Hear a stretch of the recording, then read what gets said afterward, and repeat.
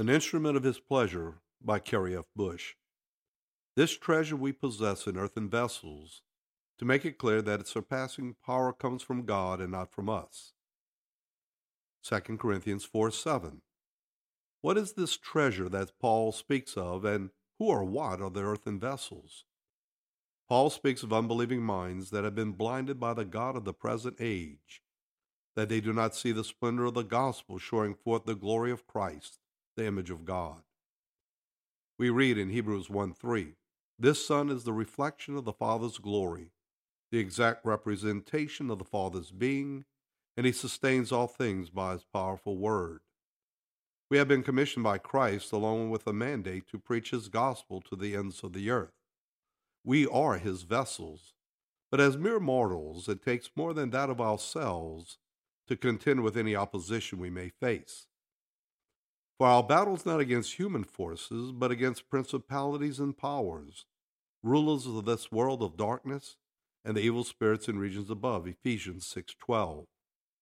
Baptism is our initiation into the family of God. Thereby we become his children, and our bodies as his temple of the Holy Spirit. God deems his children holy. That does not necessarily mean we act, feel, or even realize we are holy. For God, who said, let light shine out of darkness, has shone in our hearts, that we in turn may make known the glory of God shining on the face of Christ. 2 Corinthians 4:7. I'm deemed holy, but am I walking in holiness? Does my life truly reflect his glory through me? As a Christian, I'm not immune from sinning, but I am a redeemed sinner. In spite of myself, Christ Jesus died in his love for me while I was yet a sinner. I am now a new creation, a neophyte, through an act of faith and obedience through the rite of baptism. I am now a partaker of the divine nature as God's child and a co-heir in Christ. I am called to live a supernatural life. I now share in the priesthood, prophetic office, and kingship of Christ. I am eternally alive now. Yet I must live and persevere to my earthly demise and fulfill the demands of my baptism. The gospel of Jesus Christ must not simply be proclaimed, but witnessed with the love of God. For love covers a multitude of sins. Can my testimony of Christ shine so brightly that its glory outshines my sins, defects, and weaknesses? Is this not the effect of God's love through his mercy for humanity, that he chooses us and not angels? For such a mission as this, is anyone truly qualified? In responding to this mission, God has empowered us not to simply contend with evil, but conquer and destroy.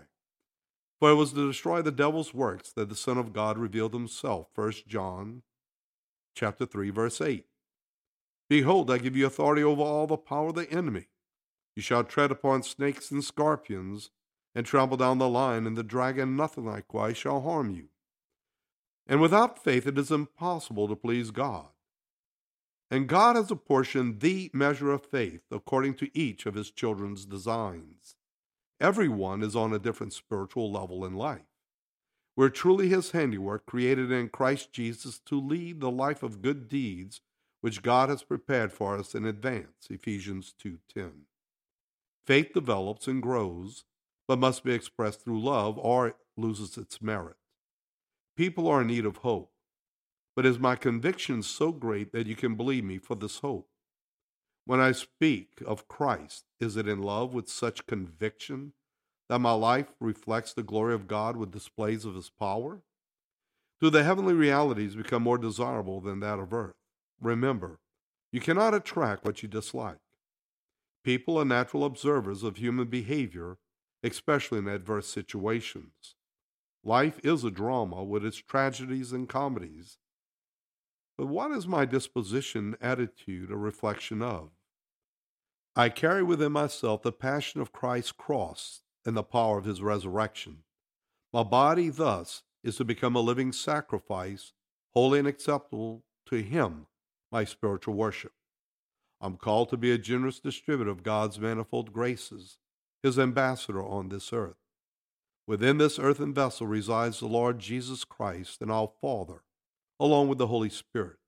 I am not merely mortal, but a partaker of the divine nature in Christ Jesus by God's will to live a supernatural life. I am his pleasure, a beloved child of God.